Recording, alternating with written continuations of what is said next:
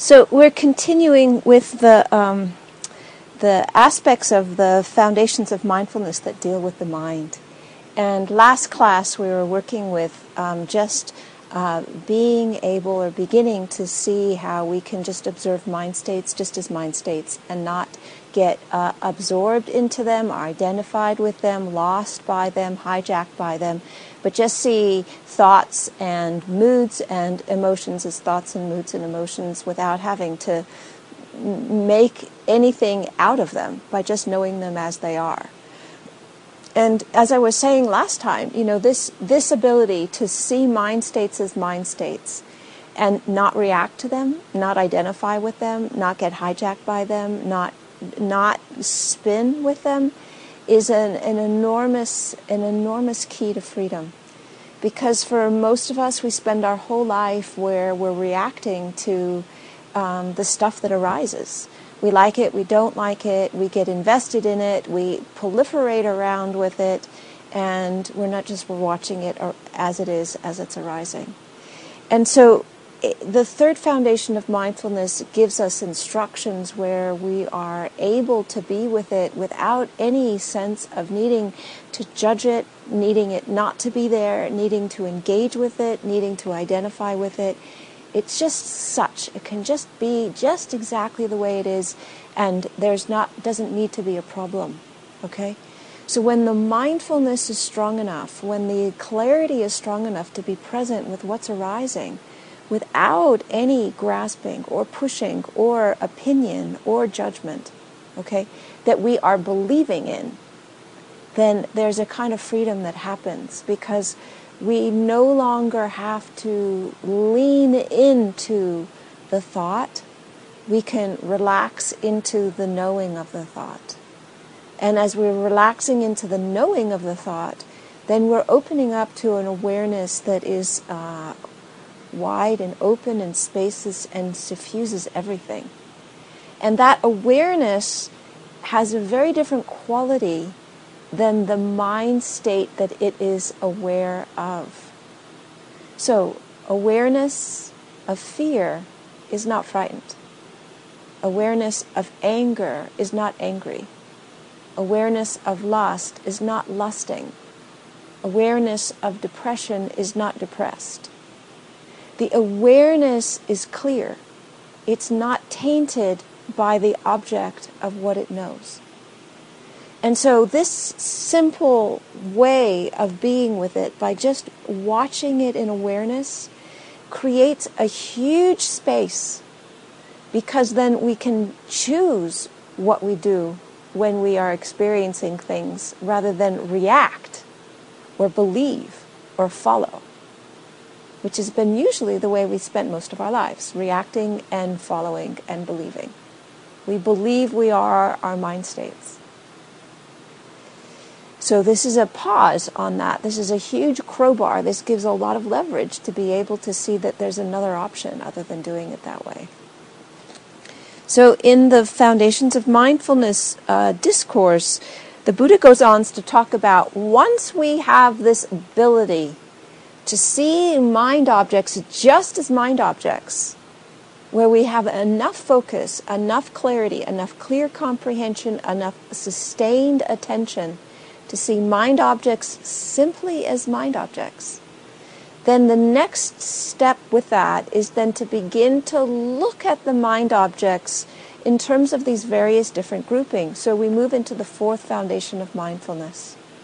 And the fourth foundation of mindfulness looks at mind states in terms of the hindrances, in terms of the aggregates, in terms of the 6 sense bases, in terms of the 7 factors of enlightenment, and in terms of the 4 noble truths.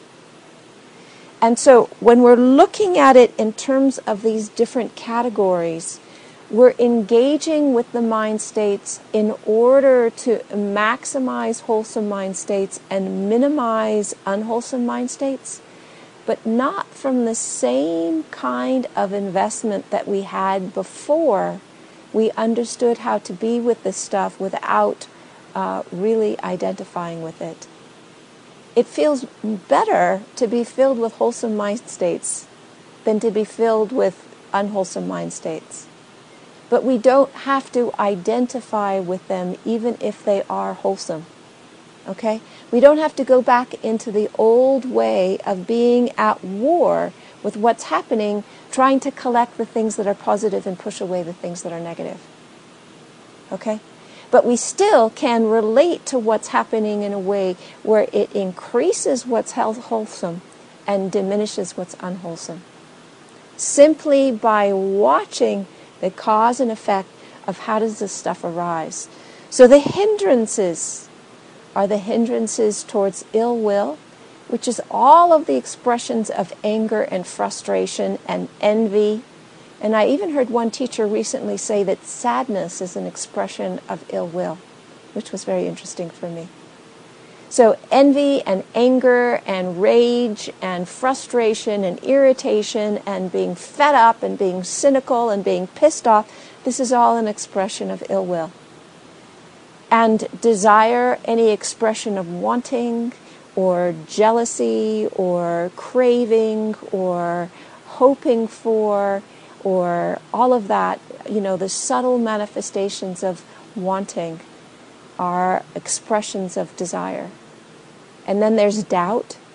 There's doubt in whether or not we can be free. There's doubt in whether or not there's an end of suffering. There's doubt in our own basic goodness. There's restlessness and agitation, and then there's sleepiness and sloth and kind of like a dullness of mind. And so with each of these aggregates, there's a way of observing them so that we can watch what arises and we can see what are the conditions that give rise to their coming up. What is it that sustains their being there?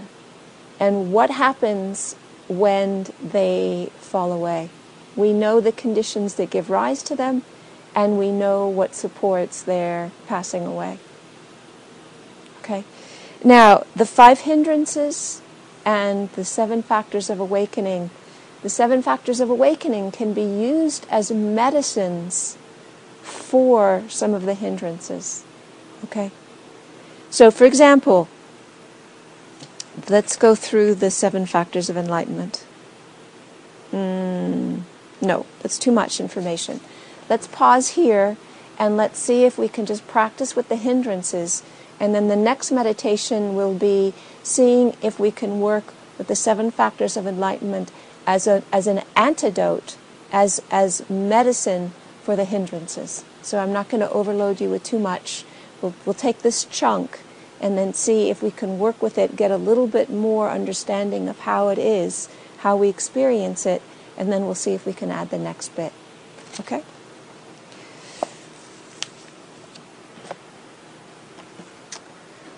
So, come on in.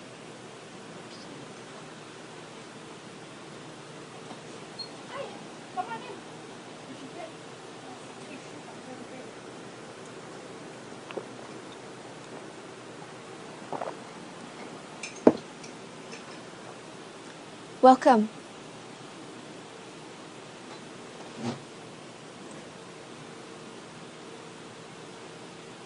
Would you like to have a seat on the chair or in the cushion? Yeah. Go right ahead. What's your name? Abigail. Hi, Abigail.